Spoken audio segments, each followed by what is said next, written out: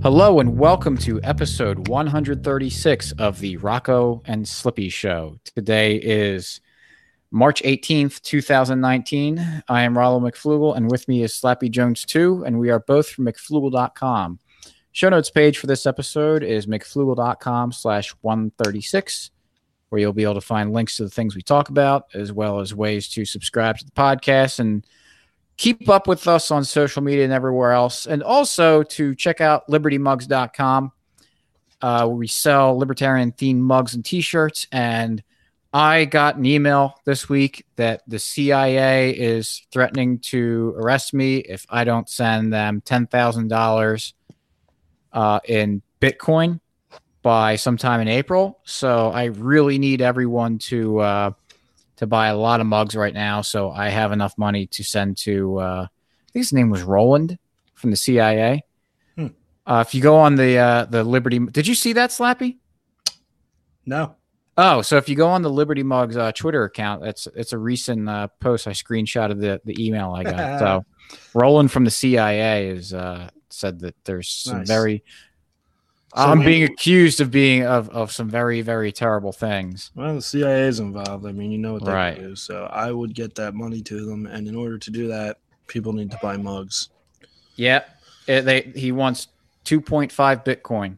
Really? And they will wipe the charges from me. So well, we should be able to get that by tomorrow if our people all buy. If everyone just buys 10 mugs. Yeah, 10 of those $100 mugs. Mugs, yeah. I mean, that's all we need to sell. So. Wait, no. Wait. You need more than that. How many? 1,000. 1,000 of them? No, 100. 100 of those $100 mugs. Well, actually more, because we don't just get all the profit right away. I mean, there is a margin. True. So buy lots of them. Just buy as many as you want, as you can. You know what? If each person buys 100, then I think we'll be safe. 100 of the $100 mugs, I think we'll be good. So, in fact, if you buy 100 of the $100 mugs, we'll give you a free one of your choice. Well, you would even. I mean, the deal right now, I think, is that we'll give you. I don't know what that is. We'll add one in, whatever it is. We'll add one in.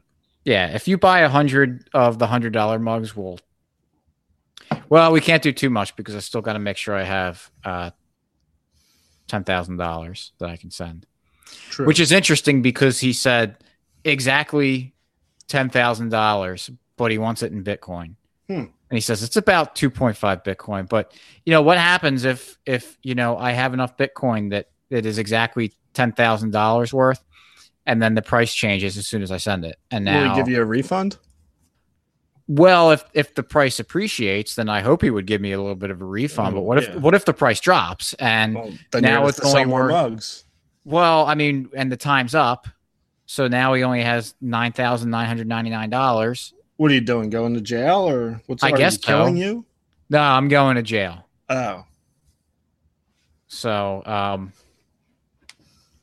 well, let's talk about jury nullification. Yeah.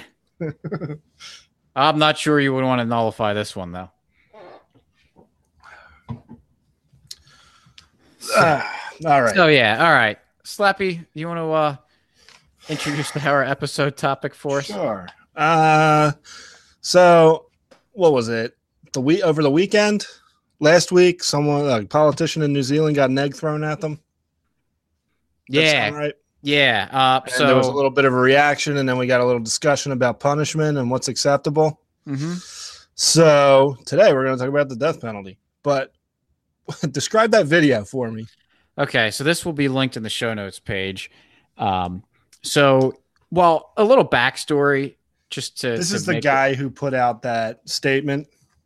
Yeah, and I saw this statement like before this egg incident happened. Yeah, this guy was known. So it was after the Christchurch shooting in New Zealand.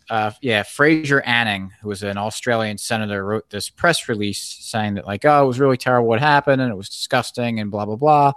And then he just kind of said But this is what happens when people come over, right? Whatever. And kind of just painting a very broad brush about Muslims. And when I read that, I was like, oh man, this guy is just an awful person for saying this. Really just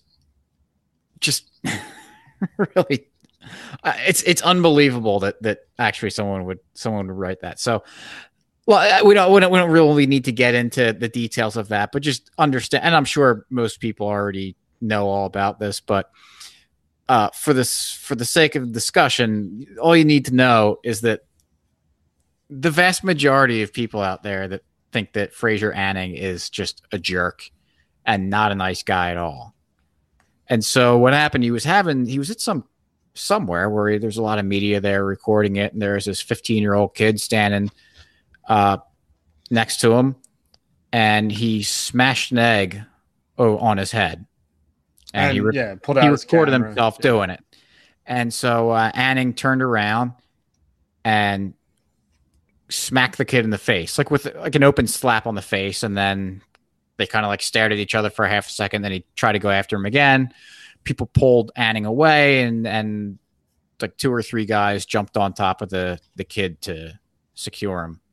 I heard some people were calling to get the police there. So, but I think it's a good way, because in recent episodes we've been talking about how to deal with crime and criminals in a libertarian society, and talking about alternatives to prison. But I don't really think we talked about how you deal with a crime as it's happening. So I think this is a good example of seeing some. We got to see the whole situation here, from the assault of the egg, and that was assault. I mean, it's not that big of a deal to get an egg smacked on your head, all things considered, and that's apparently all this kid wanted to do. But I mean, you're still putting your hands, using quote unquote a weapon on someone. So he did violate Anning's rights. That would piss me off. Someone at work sprayed perfume on me. I wanted to punch the guy, but I didn't. Yeah, did you smell better afterwards? Maybe. Smelled like an old lady. Well, maybe you smelled bad and you were violating his property rights by sending your stench. Maybe. So that's a good case study. But no, it's like this kid did violate the non-aggression principle. Let's talk in very libertarian terms. Right. You may not like Anning, and you may not think it's a big deal with what he did, but you can't go around smashing eggs on people's heads. So a lot of discussion happened about, did Anning, was he justified in turning around and smacking the kid? And then afterwards, were the people justified in kind of tackling him and restraining him, holding him down? And it's what I think is really good about this is that since the police weren't involved, at least not right away, they did eventually come, and I think they arrested him, but then released him without charging him with anything. But it's a good example of just private individuals reacting to a situation and seeing the whole recording, and it's getting a lot of attention and a lot of critiques, which I think is good, because like what we're talking about in the previous episodes about dealing with crimes is that we would be having, private police forces or defense organizations would be doing this, and they would be subject to review by other people. And if they handled a situation poorly, then they're going to face backlash for it. So they're going to be very careful and make sure that their people are trained very well. So let's kind of step through it and talk about just some thoughts about this, because it's going around things. So I think we all can agree that it was a crime to smack an egg, throw the egg at someone's head. Yeah. Right. And it wasn't just a throw. He took the egg and with his hand smashed it on his head. Yeah, I mean, he was right behind the guy. It's not like, right. Yeah. And it was fairly forcefully. Like, it wasn't like he wasn't trying to make sure he didn't get any eggshell in the guy's hair. Yeah, just a clean little tap. He hit him pretty forcefully. So people were responding saying that like, well, he shouldn't have smacked him because it was just an egg after all. So what do you think about that? Well, I did get an egg thrown at me before. And I was in second grade, and I ran home. So was that correct, or should I have? Was it a raw egg? Was it hard boiled, soft boiled? It was raw. I got it all over me, man. I was upset. I was a second grader. Kids were older, but anyway. I don't know. I don't know what I do in that situation. If I'm a politician, I'm reading a statement, I'm in front of camera. Like he was speaking or doing so. I mean, he wasn't like at a podium, but he was speaking to the press or something, wasn't he? Yep.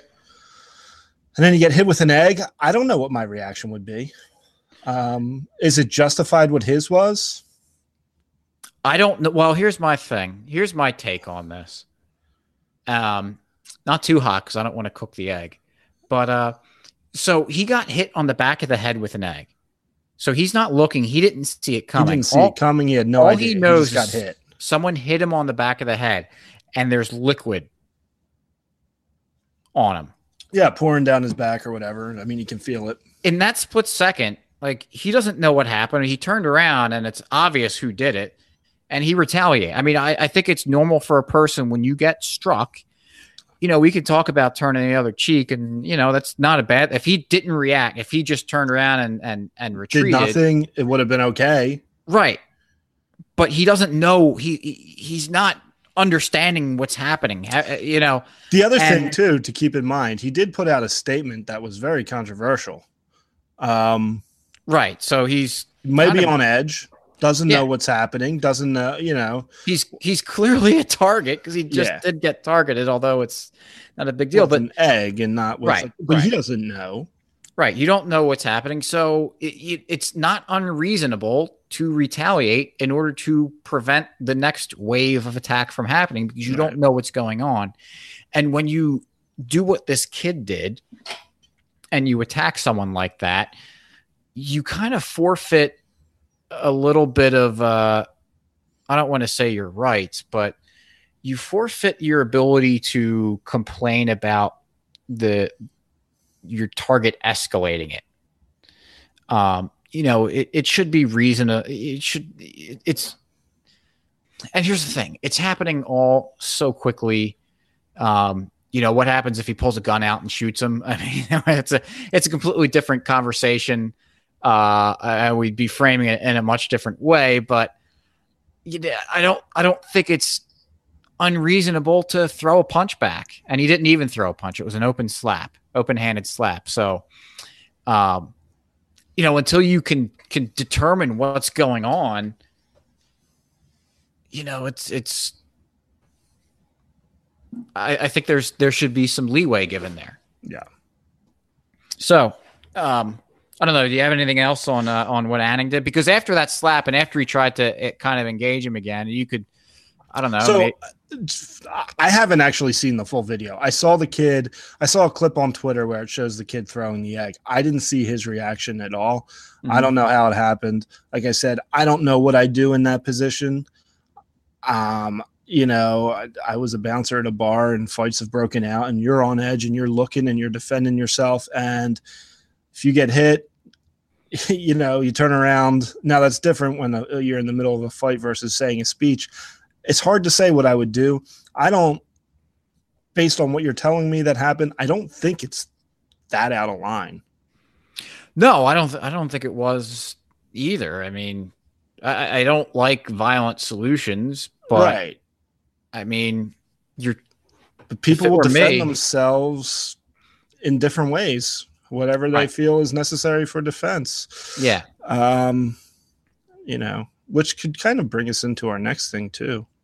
Well, there's another thing to this because there's another aspect to it that I want to talk about, which I think is the more interesting part of this story is that 2 or 3 guys jumped on top of the kid after this. Some people pulled Anning away. And 2 or 3 guys jumped on top of him, and they had him in like I don't know if it was a headlock, but they were like laying on top of him. I think someone kicked the kid. The one kick I saw was like a very light, very very very light kick. But it leads to the you know, were these guys doing it to try to be, you know, the tough guys at this point? I think it's reasonable to tackle someone, especially a politician, or yeah, sound like I'm saying politicians deserve something, but given this situation, if you see someone under attack that you like, it's like you were saying before, he's on edge. So I think it's reasonable for someone, bystanders there, to tackle the kid to make sure that he's not ready to do something else.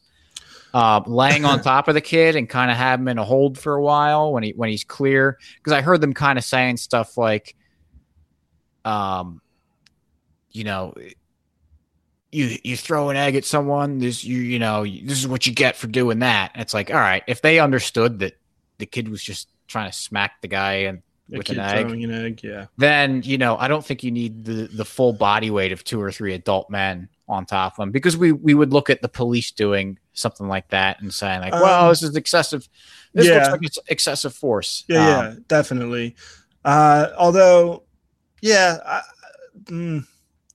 agree. It's like I think of my bouncing years, where your job is to protect certain people, right? And I mean, if it takes 3 guys to lay on someone, or if even if it doesn't, it's almost like you don't want to be the guy standing around watching. Right. I don't want to. I wasn't there. I don't. Yeah, I don't know. And but that's where I think it's good. I think this conversation around what should be done there is a good thing, because if we are to ever transition into a society that has private protection, then these are the things that are going to have to get decided. We don't have police that are generally immune to doing whatever they want. And in situations like this, most people's reaction was, well, if you don't want to deal with the consequences, don't break the law. Well, criminals do have rights, and this kid even has rights after committing this crime. So they still need to be respected. So there's this line that has to kind of get walked, and I think it's good that there's a discussion, and it's been a fairly even among normies, I think it's been a fairly reasonable discussion that I've seen. I'm sure there's all sorts of flame throwing with some people, but from what I've seen, it's been a reasonable discussion by people saying like, well, maybe you didn't need 3 guys on top of them. Maybe after a couple, once the situation is diffused, right? Once it's de-escalated, like I said too, I just want to reiterate, I didn't see this part of the video. I don't know what happened. Did the kid just give up and he's laying there and they're like on top of him? Well, it's kind of tough to see that in the video because is he done, or is he done, or just he can't move? Right. So, because if the threat's done, then it's like, all right, the threat's done. Right. And especially if you can determine that the only threat was an egg, then all right, initially, yeah.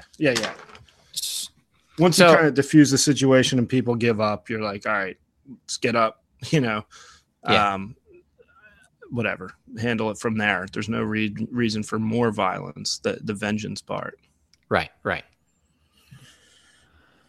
So I don't know. You want to talk about transition smoothly right into the death penalty? Death penalty. Yeah, sure. Well,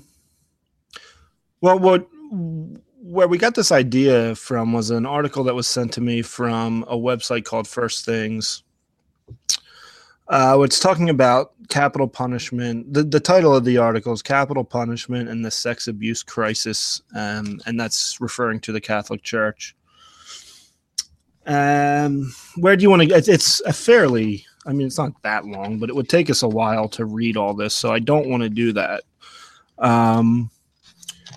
We actually both read this and had a different idea of even what it was about, so I don't know where you want to start with this. I don't know. I don't even know that we need to talk really too much about the article, but there was some interesting points in it, though. Yeah, it's linked in the show notes page, but I think it's got kind of the main idea. And right in the first paragraph, right in the middle of it, the author says, "What I want to say on the matter falls under 3 headlines: separation, vengeance, and protection." And I think that kind of is a good jumping off point to talk about how to deal with criminals, like what should be things to consider, especially when you want to talk about the death penalty, because it kind of gets, I don't, is it debate is the death penalty really debated much in libertarian circles? I don't think so. I know when people talk about like I mean, certainly when the state carries it out, right? But I've seen people talk about executing pedophiles, libertarians, True. and I think that's, even as horrible of a crime as that, I don't think it justifies ending someone's life. So I think we can just talk about these kind of three topics. Maybe if he has a good point, we can kind of tie in what he says about it. Well, but like that sentence you just read, the very next one I thought was decent. It says, all of these serve to distinguish justice, which the church should uphold, from mere regulatory compliance, which seems the main thing on offer right now from our bishops. Yeah, actually, I kind of missed that when I read that first, and that's actually a really good line. Yeah, because that does bug me about the Catholic Church a little bit. I remember I wrote an article a while back about I forget what it was. What was it? A priest was accused of committing some crime, and they were just like turned it over. They didn't want to have like an investigation in the church to deal with it, and they just like handed it right over to the government. And it's like, well, no, the church should deal with this stuff, right? But so yeah, separation. So obviously, the death penalty like completely separates you from existence. Yes, you're completely separated from all society. Right. Now, yeah, go ahead. No, I was just going to say that part, and that the author makes this point, and I agree with it, that when you do commit a crime, the act of crime is kind of an antisocial thing, and so you separate yourself from society, and so you have to deal with those the consequences of that. So, and he draws the example of if a kid misbehaves at the dinner table, then he gets sent to his room, he gets separated there. If a lawyer acts poorly, then he can get disbarred. And what we talk about with like the private defense, that if you violate your contract, then you have to deal with the separations that result from not having your contract or the terms that happen when you do violate the contract. Right. So I think that's a good point, but to separate someone forcefully is a different story. And that's where, like I mentioned earlier about a criminal still having rights. And I don't know that he loses that right of... Well, this is what he says. Likewise, a criminal, by the very act of committing a capital crime, separates himself decisively from society. The sentences of exile and life imprisonment are public judgments which are understood to confirm that separation. Capital punishment is the extreme instance of separation. So I guess what he's saying is, by committing a capital crime, you have decisively separated yourself from society. So carrying out the death sentence is just completing that, I guess. Did I misread that? I don't know, because that's where like I like when I finished the article, I got the idea that he was against the death penalty, but that's one of those areas where I'm not sure what he exactly is getting at. But like I agree with the idea, like I've been saying, that separates himself is important, right? Right. So I think we have to distinguish between when someone separates themselves and when there's a forced separation. And when someone decides to separate you. Right. And I don't think the latter of those is justified. Like we talked about in our previous episodes, I think it was, what was the episode number? 129, how to deal with criminals in a libertarian society, just linked in the show notes. But we talk about ways that there could be free market alternatives to prison where you are physically separated from society, but you check yourself into that. in order to basically protect yourself or to pay restitution for the crime that you committed. It's not that you get thrown and locked into a cage. It's an arrangement that's made with your insurance company or whoever's the other party in this agreement to deal with protection services for yourself and your community. So, obviously, killing someone through capital punishment is a forced separation. So, on that, level, it's in line with these other forced separations that are a lot less serious. Just saying that, like, oh, we're going to throw you in a cage. Throwing someone in a cage is less serious than saying we're going to end your life. So, if I'm going to say that you're not justified to lock someone in the cage as forced separation, then clearly you can't say that you can kill someone. Right. And also, let's distinguish between because that will be a response. You go, oh, so you can't kill someone in self-defense? Well, that's obviously different. And maybe, I don't know if you had more on separation you want to talk about, but no, I mean, I was going to, if we continue to read a little bit, he talks about society wanting to express and confirm its abhorrence for certain crimes by the definitive separation of a criminal from society. A clear example would be the execution of the Nuremberg war criminals. These criminals were not merely executed, but also their mortal remains were cremated and the ashes scattered. Why? So that they would in no sense continue to abide as a presence in society. Today, many communities reasonably want to separate serial murderers from themselves in the same way. I think.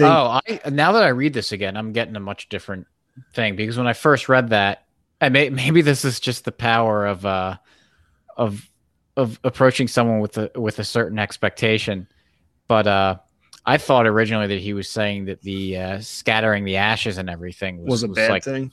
Yeah, it was just like excessive. Like, why? What's the point of that? Right. And it was just a really, like, basically virtue signal that we really don't like these guys. Yeah. Now, like we were saying, we had different opinions of this, and part of the reason is probably it was sent to me after I had a discussion with someone about the death penalty, in which case I was against it in all circumstances. And so the guy told me to read this. So I came into it thinking that this was a pro-death penalty piece. But the guy does, I mean, the fact that we both read it, and at least initially had different reactions, shows the guy's somewhat reasonable. Right. It's not like he's off the handle saying, must kill these bastards. Mm-hmm. Anyway, where were you going before I interrupted you to bring up that Nuremberg line? Because I think there's a lot to say about the Nuremberg trials. I don't even know a whole lot about it. If it was like the decision makers versus the soldiers, like who were they all on trial?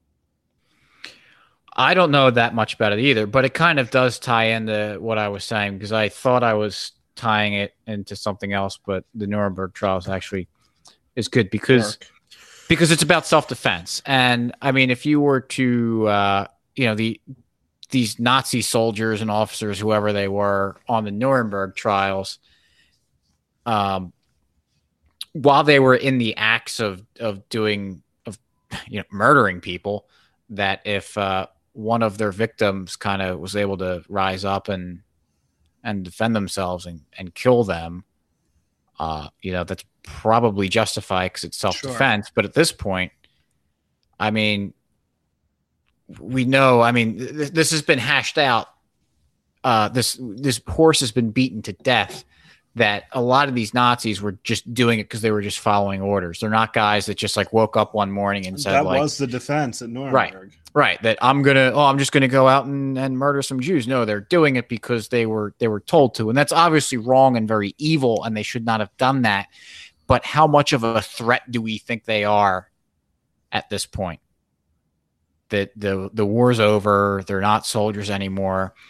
I really doubt and you could say that their psychology or something was gravely affected by their experience in the war, and maybe they've become violent people. But I mean, there's you hear stories pop up a lot when you find, oh, this guy was a Nazi soldier and he was a guard and did all this horrible stuff, and he's like 100 years old now. Well, probably the guy wasn't murdering anyone since then. Yeah, I think there was actually a recent article about some Nazi who was like 94, got arrested in Great Britain, or maybe. Right. So, yeah, I mean, it's if you're no longer a threat, like we were saying with the kid with the egg, once it was determined that he's no longer a threat, I mean, the amount of force that you should level against him starts to drop off dramatically. Right.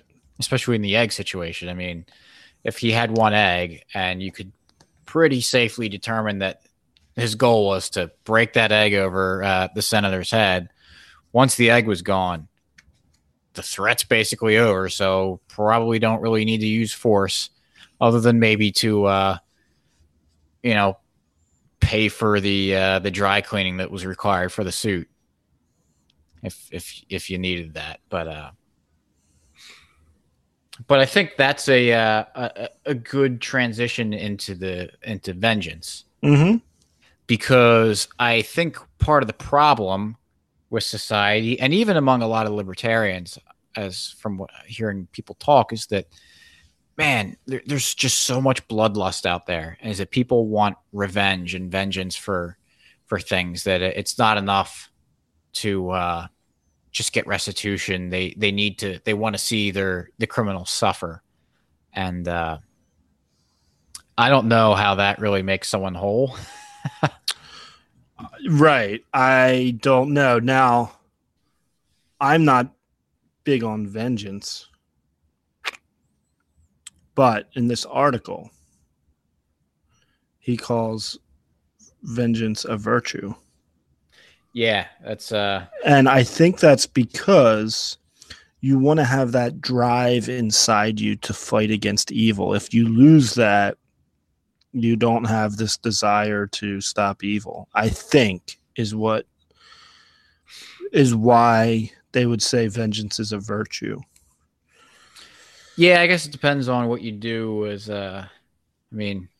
because if you just walk around, like, let's take your pedophile example from earlier, and this guy is going out abusing children, and you don't do anything because you don't have any vengeance. You can't stop him now, and he just continues to do what he's doing, and you don't have that drive inside you to stop him. I think that's why he would say vengeance is a virtue, because you want to be stopping that evil.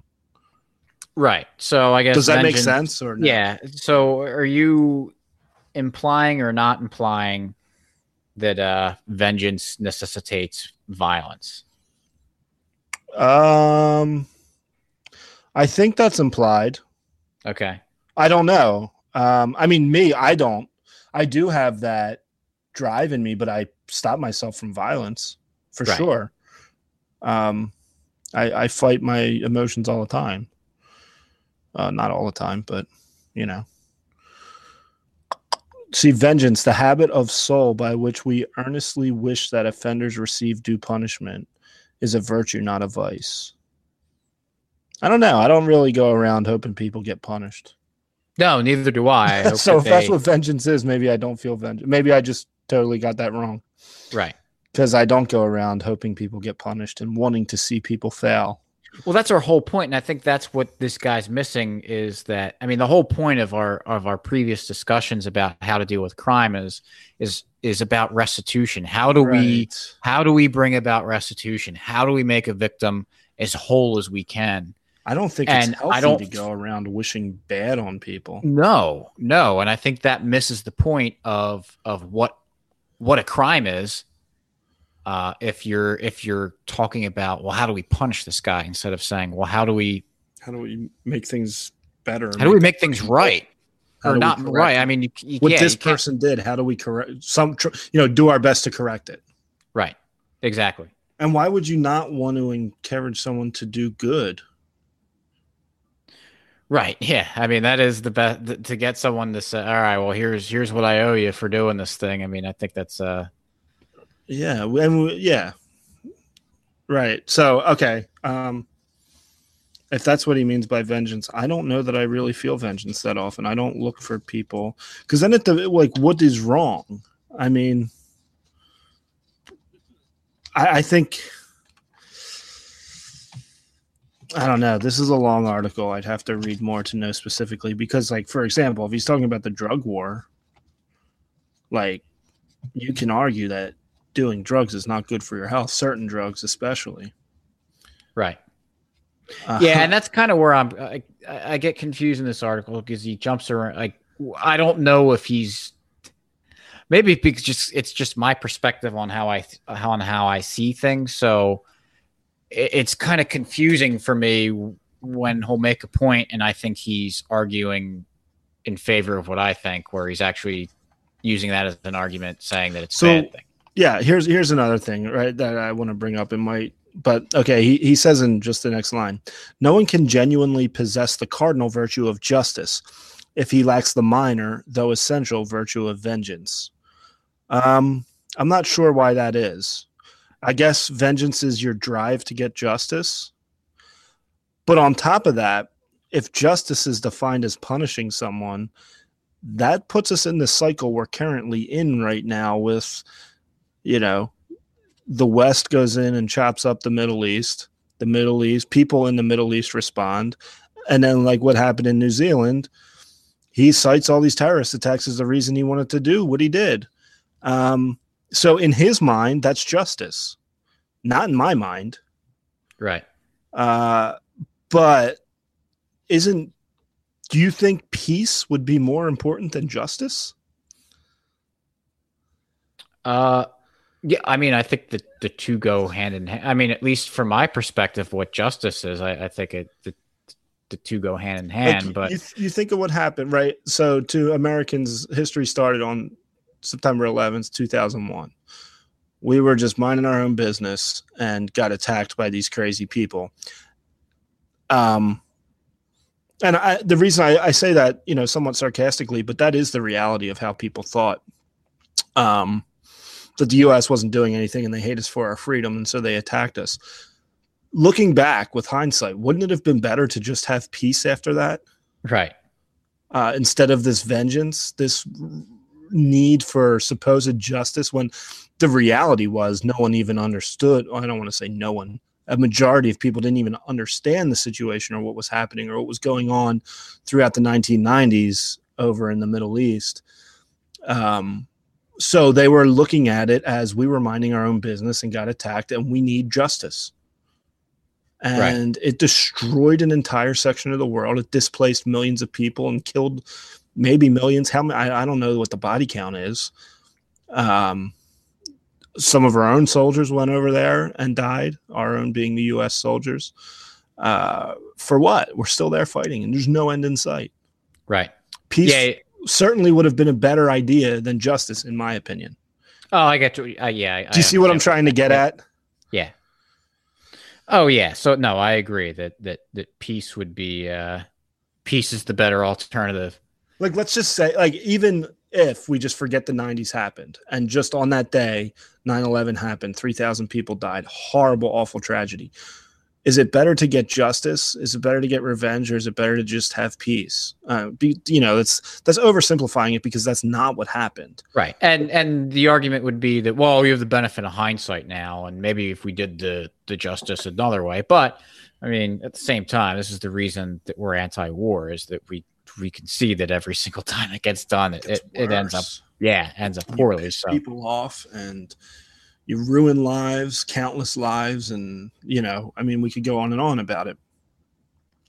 But if people had an idea of having peace, how does that – I guess it just, it's a deeper conversation, that there are people who think the Middle East and people in the Middle East are just crazy.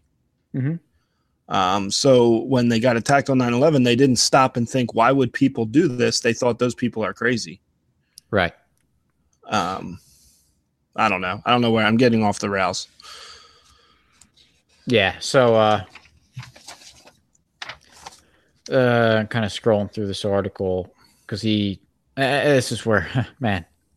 Vengeance is the habit of earnestly wishing for and willing due punishment. It follows that anyone who regards punishment as solely remedial by the nature of the case cannot have this virtue. Such a person will indeed appear complacent and passive in the face of grave wrongdoing, because vengeance stirs up anger and incites to action.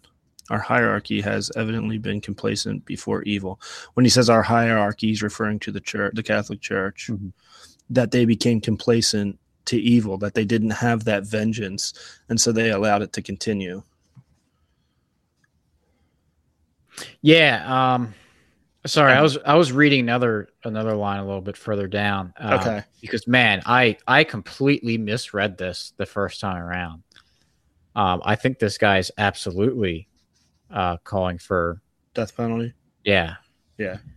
And it's funny because the way you read it, like when I was reading it earlier, I'm like, man, this is a great point. Oh, I love this. This is another great point. So he does have some good points. Yeah. So let me read this paragraph, and it's funny because normally I don't like what Pope Francis says, and I think he's been pretty terrible. But and I think this guy's referencing things that Pope Francis has said as a way to criticize the Pope. But every time that he's referenced Pope Francis in this, I've agreed with him with Pope Francis. That is so.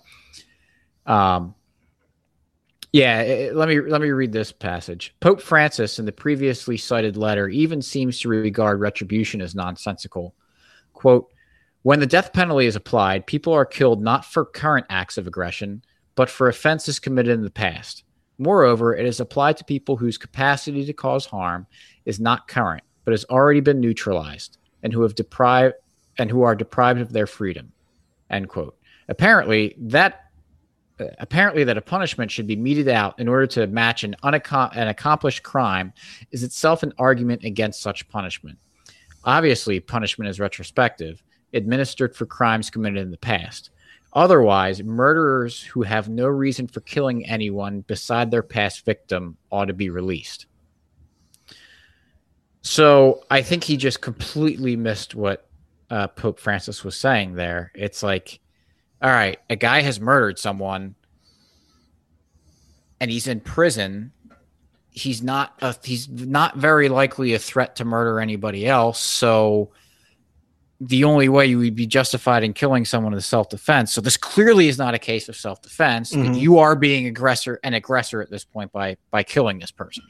You're murdering them. Like Pope Francis is making the case that you're murdering someone with capital punishment. Yes. So, and then he just says, well, it's with that logic, then just because the aggression or crime's not happening at this moment means that they don't deserve anything. And no, that's not the case at all. What we've been saying is that you need to make restitution. You need to make someone whole for what you have done.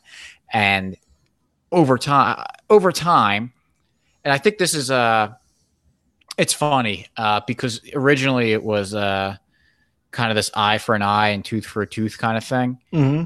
And people don't like that anymore. And I don't know, I'm not, a historian or theologian about this, but it makes a lot of sense because that's very much like it's a restitution type thing. Right.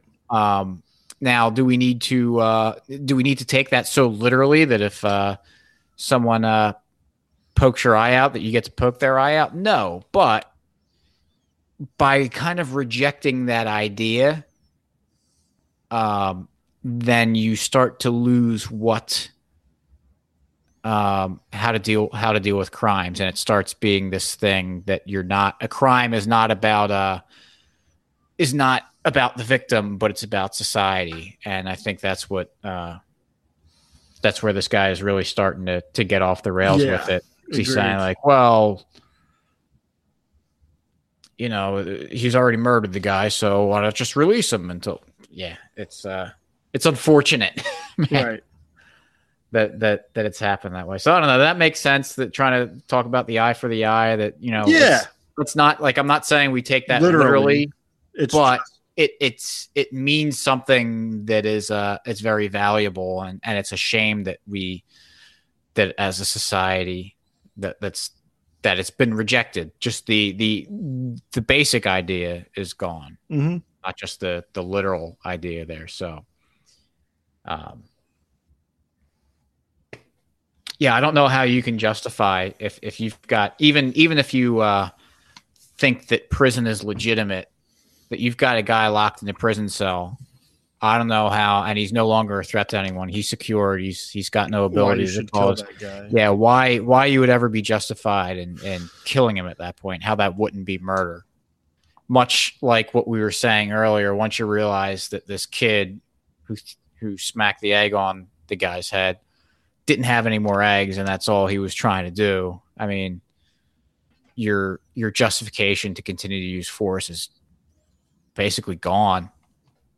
So, you can apply it up and down the scales of seriousness from throwing an egg at someone all the way to killing someone. It all checks out, and that's the kind of thing that makes me confident in what I think, because it does apply fairly well, consistently and universally across things. So,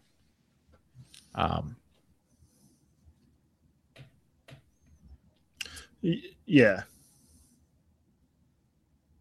So I don't know. Do you want to talk about vengeance anymore, or do you want to go on to protection? Protection, because in protection, all right. Third, protection. Vengeance takes on a combative aspect that is a noticeable trait in a strong father who, precisely because he loves his child, cannot tolerate wrongdoing in him. We jump back up to... This makes strong fathers also strong protectors. It is obvious that our bishops have failed to be strong fathers in the face of sexual unchastity. So, I mean, I don't disagree with that. If they're just not doing a good job of dealing with these, priests and they're not protecting their flock, their parishioners, people in their diocese, that, yeah, I mean, they failed at protecting them, but I don't understand how you would say, all right, well, that means that you could kill someone.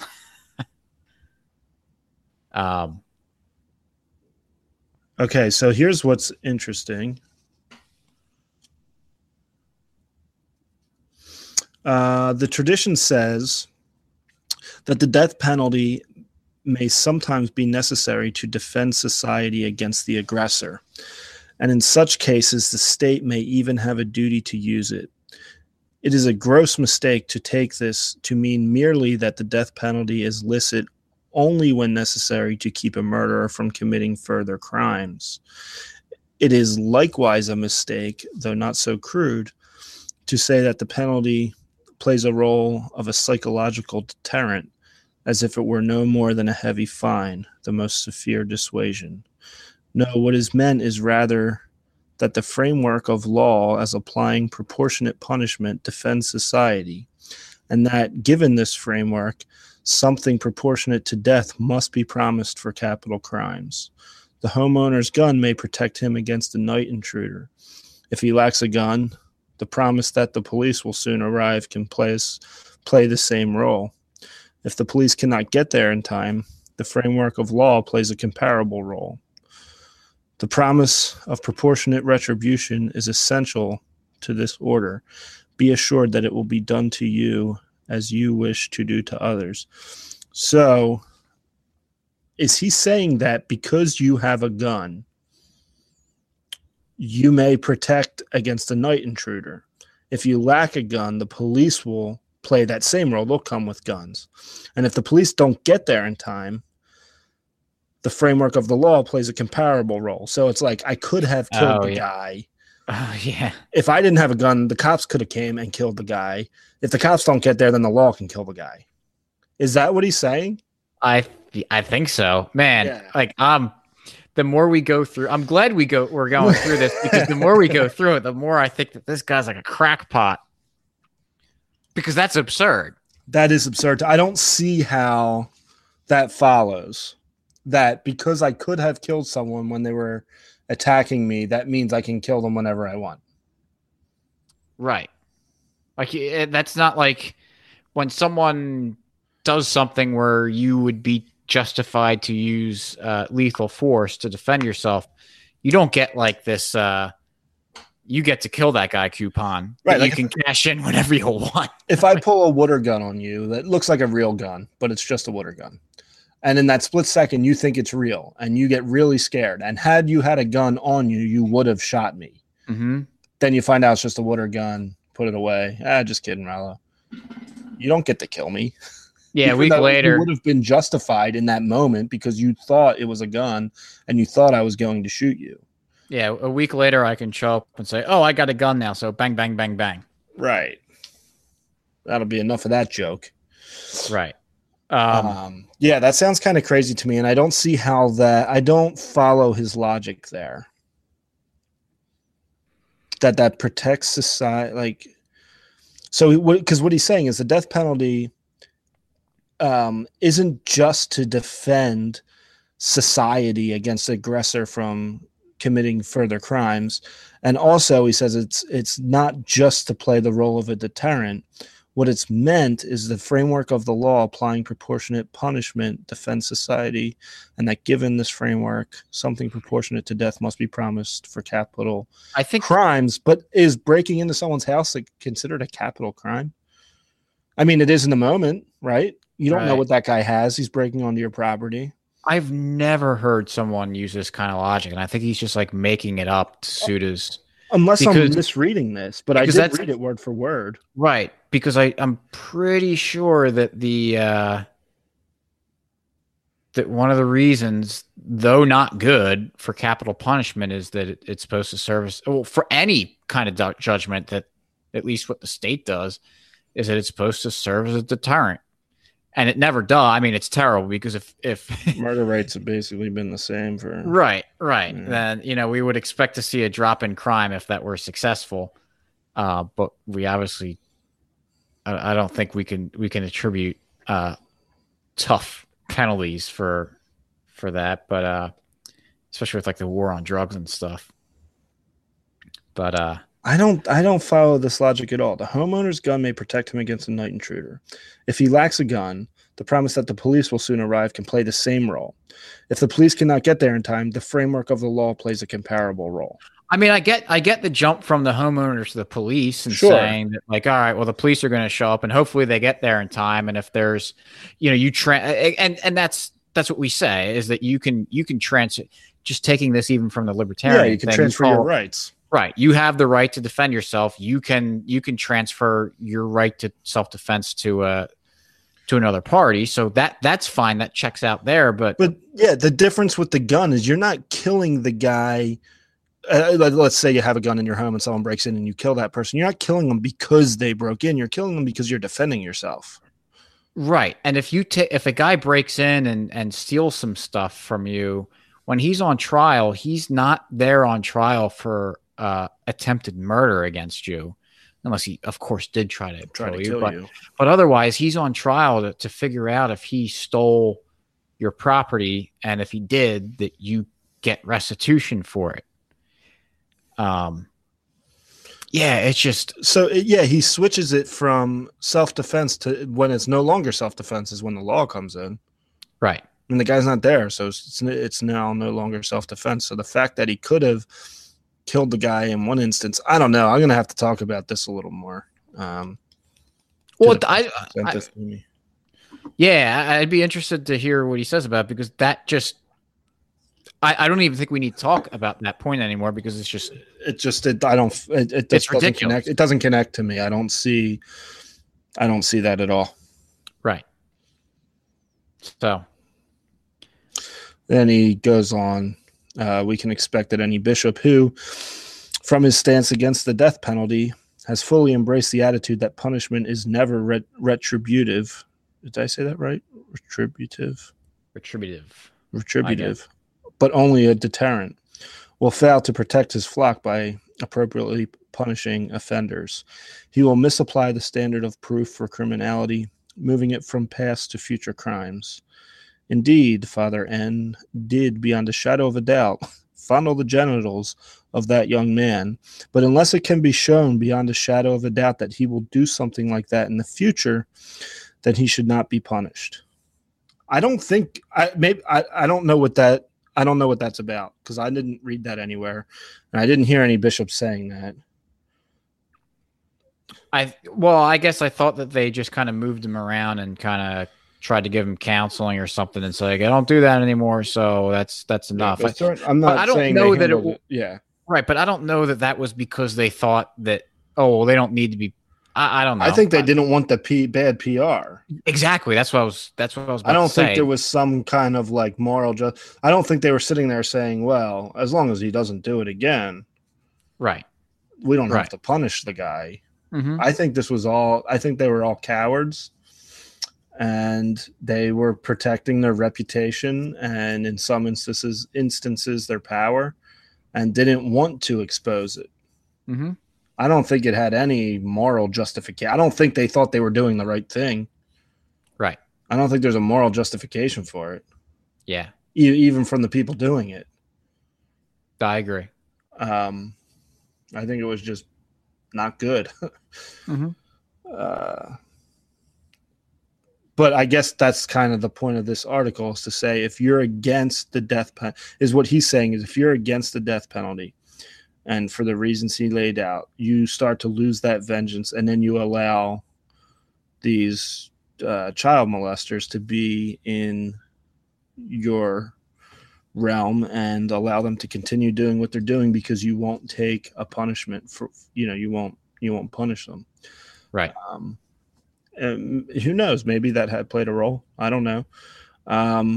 I do think they should have been punished. Obviously, I think if you do that, if it's credible, or if there's a pattern of people complaining, like if you get switched around to a parish and then get another complaint, it's like, all right, you got to stop being around these people. I think there should have been some punishment in the sense, like defrocking them, mm-hmm. Get them out, expose it, tell people, right. Yeah, society does not look kindly on pedophiles. So no, prisons don't look kindly on pedophiles. Yeah, nobody wants pedophiles around. So even if you don't go to prison, but you're exposed as a pedophile, your life is over. Yeah, you're not going to have that great of a life after that. So. Yeah, I don't know. I think that was kind of the point of his article, was to say, you lose vengeance, then you allow child rapists basically to go around unpunished. Yeah, I think what it was is maybe when he first had the idea that he tried to tie these two things together, it made a lot of sense. But as he kept trying to go through it, he just had to start really stretching stuff out to continue it, because it just doesn't make sense. Doesn't make sense. And that's why we go, as typical, go to property rights. So if I have an organization and I'm in charge of that organization, I don't have to let anyone participate in it. And me saying that you're no longer allowed at my house, separating you from my property, is not, to me, I don't see how that's the equivalent of ending someone's life, or just or saying ending someone's life is just separation, in the same way me telling you you're not allowed at my house or part of my organization, just in the extreme. I mean, maybe so, but there's something to the value of life that I would think Catholics would think is important. Right. So property rights kind of solve this if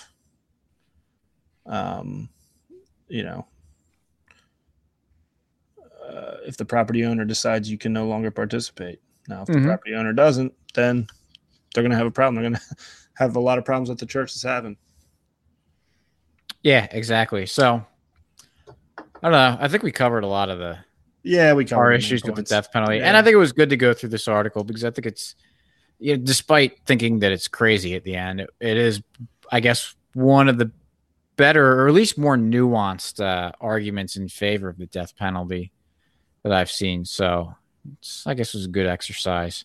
Yeah. Especially when I thought it was on agreeing with me in the beginning, until I actually read it again. I guess I skimmed through it and read it too quickly. Well, there's some good points. Right. So whatever. Yeah. So do you have a free market success story for this I week? can have a free market story for this week. Yeah, go for it. So this weekend, Saturday morning, I was up early. I went out, got breakfast, came back.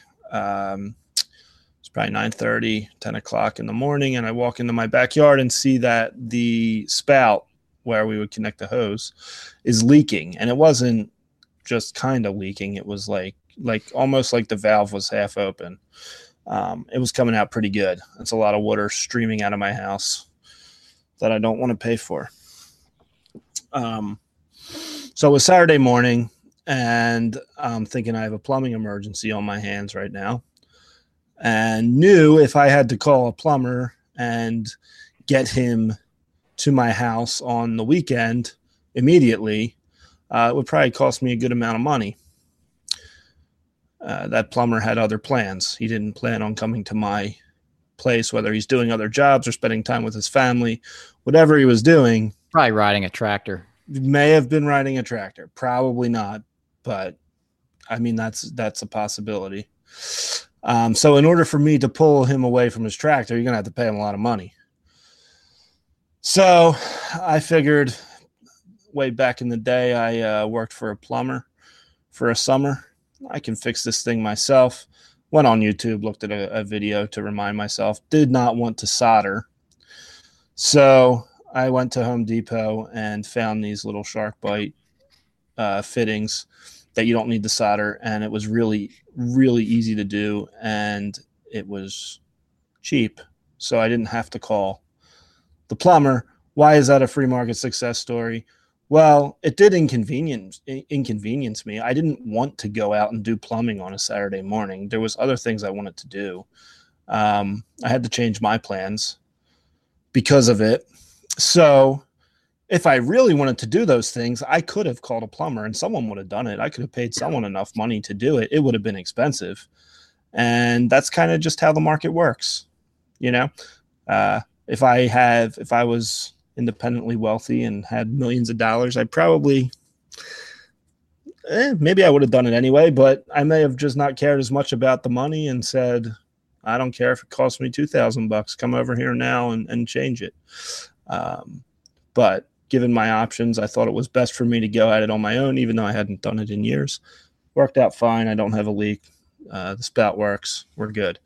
So yeah, you were able to value your money, or at least what you anticipated the cost would be, that money over your time. Correct.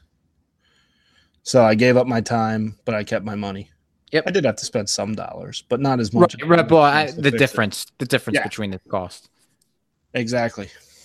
Yeah. So I guess I had nothing important to do on Saturday. Mm-hmm. Yeah, it was nice to do those. Nice to have those options. Of course. Yeah, like if I had a trip or a business trip or something, if it was the morning and I'm heading out to the airport and I have to go, well, then maybe the plumber would have been more important than missing my flight. Right. But I had nothing to do, so I just did it myself. Well, there you go. So it's the market working, and that plumber was able to do what he wanted to do that day. Yes. So, yeah, and I mean, if he wanted to do a lot of plumbing, then he obviously, he lowers his price. But right, and the other nice thing about the market was I was able to do this relatively. I mean, it wasn't expensive, and there's a hardware store not far from me, so everything I wanted was there. Excellent. And, I'm happy that you had a leaky pipe or valve so that we could have a free market success story this week. Yeah. So I'll see what I can break next week.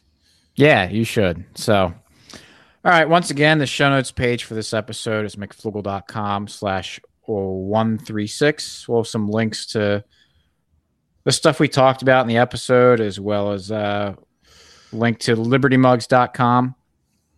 Remember, we need $10,000 worth of Bitcoin in about a month to make sure that I don't go to prison. And I'm pretty sure that you'll all go into prison too if I go, because I think you'll be just like tied in with whatever I'm accused of doing. Yeah, so it's a criminal conspiracy. Anyone who's part of the conspiracy can then any action is attributed to all members. right. So make sure you do your part and keep not only me but yourself out of prison. That's right. Um, And when do they need this money by? I think it was like a month, so like the middle of April. Okay, so you got some time. You do have time, so there's really no excuse on anybody's part to not buy a bunch of mugs. $100 mug. Yes. And be sure to we should be doing this more often, or asking about it. If you don't mind, leave us a review where you listen to your podcast. It helps us out a lot to help get this podcast out to more people. The more positive, helps the self-esteem too. Yes, yeah. I have to talk Slappy off the ledge every night before he goes to bed. Check the ratings every day.